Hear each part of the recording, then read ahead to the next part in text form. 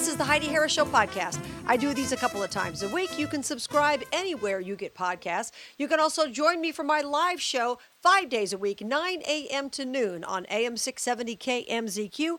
If you forget all that, you can also check out HeidiHarris.com, where my books are up there, blog posts, obviously podcast archives, and there's a link to listen live to the show from anywhere at HeidiHarris.com.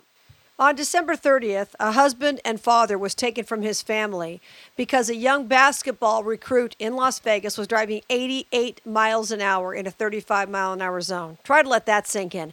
Over 50 miles an hour faster than he should have been. There were reports that he was under the influence, his blood tested for certain derivatives of marijuana. Not trying the case here, but the emphasis, I don't believe, has been put on the victim.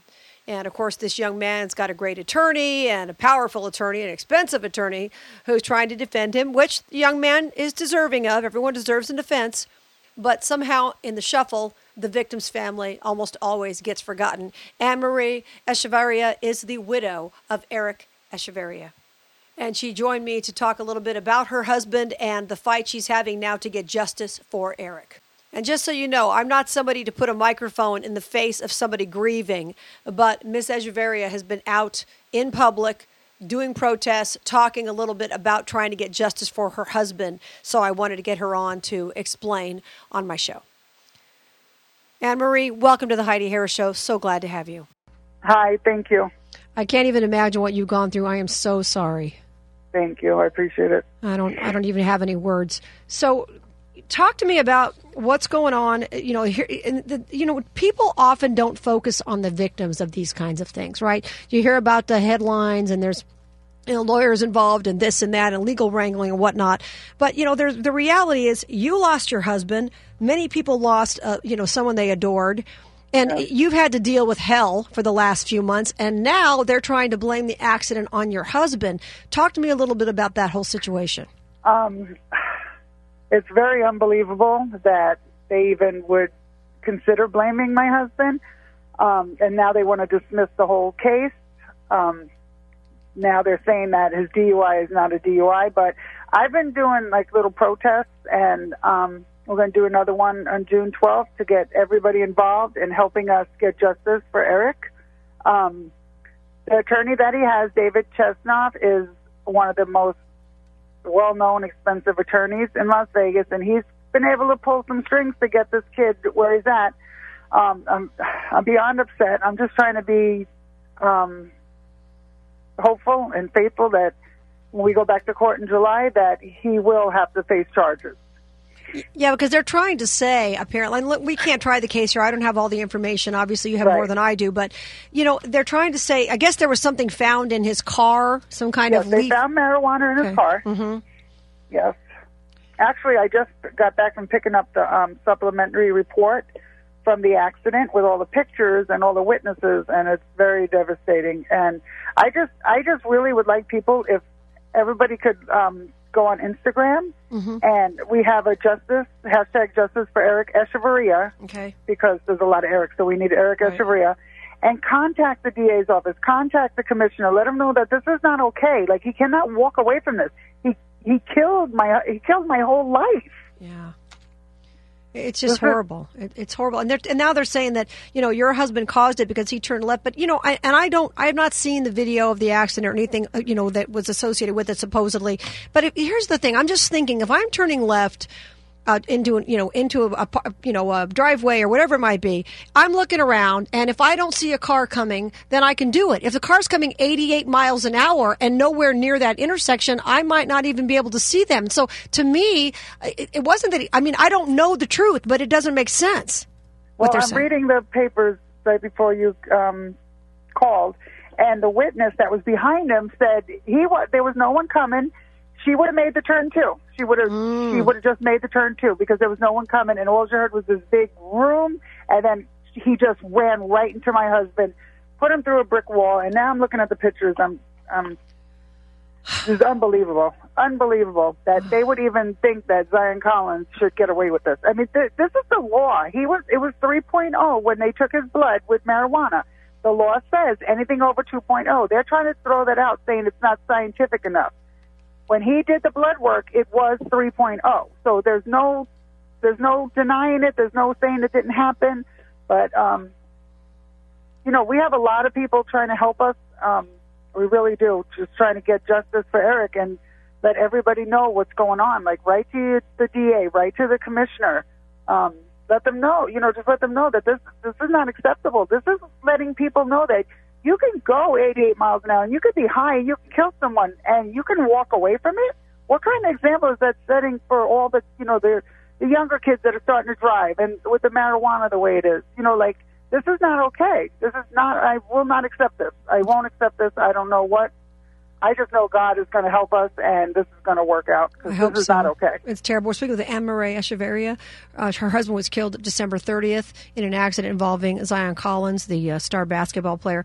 There were reports early, I've not seen them since, but there were reports early that this kid apparently had a history of driving really, really fast. Have you heard anything about that? Yes. I have that in paper, too. He, 4 times in the last couple of years, because he's only probably been a licensed driver, 2 years, I guess, 2, maybe 3 years. He's 19, but he had one for going the wrong way on a one-way street, one for not paying attention to the road, and then two speeding tickets for over 30 miles an hour. And with this, he was going 53 miles over an hour. Wow. And it makes you wonder, too, because there are, and we don't know, I don't know all the facts on this, but a lot of times you see these star athletes who get away with murder, literally, before he ran into your husband. They get away with a lot of things because of what they can do, throw a ball, catch a ball, whatever it might be. And so you wonder how much of this stuff would, if it was your average kid, maybe they'd have lost their license by now. I don't really know. Oh, of course they would have.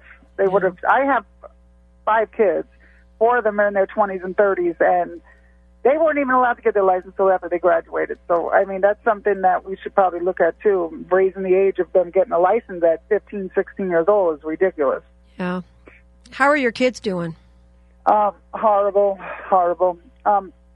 Me and Eric have one child together who's 14, but my 4 older kids are so I didn't even know that. I knew they loved Eric, but I didn't know that they had such a connection with him, and they're still crying about it, and everybody's still upset. We just can't move on. We just can't move on. And what people don't understand, once again, we're speaking with Anne-Marie Echeverria. Her husband, Eric was killed December 30th in this horrible car accident involving Zion Collins. What people don't realize is when something like this happens, it's bad enough to lose a family member. I don't care if it's cancer or whatever. That's bad enough. But to lose a family member in any kind of situation like this, when there's a crime or an alleged crime that occurred, it's just a continuous torment to the actual victims of a situation like this. You can't get past this because you're constantly, you said just today, here you are months out, you have to go pick up paperwork and reports and pictures. It's impossible to heal at this point. Right. You're right. Wow. It's. I just hope he gets justice. I don't want anybody to, that's just not me. I don't want anybody to, if he was innocent, it'd be different, but he's guilty. He was there. He was, there's, everything is pointing to him.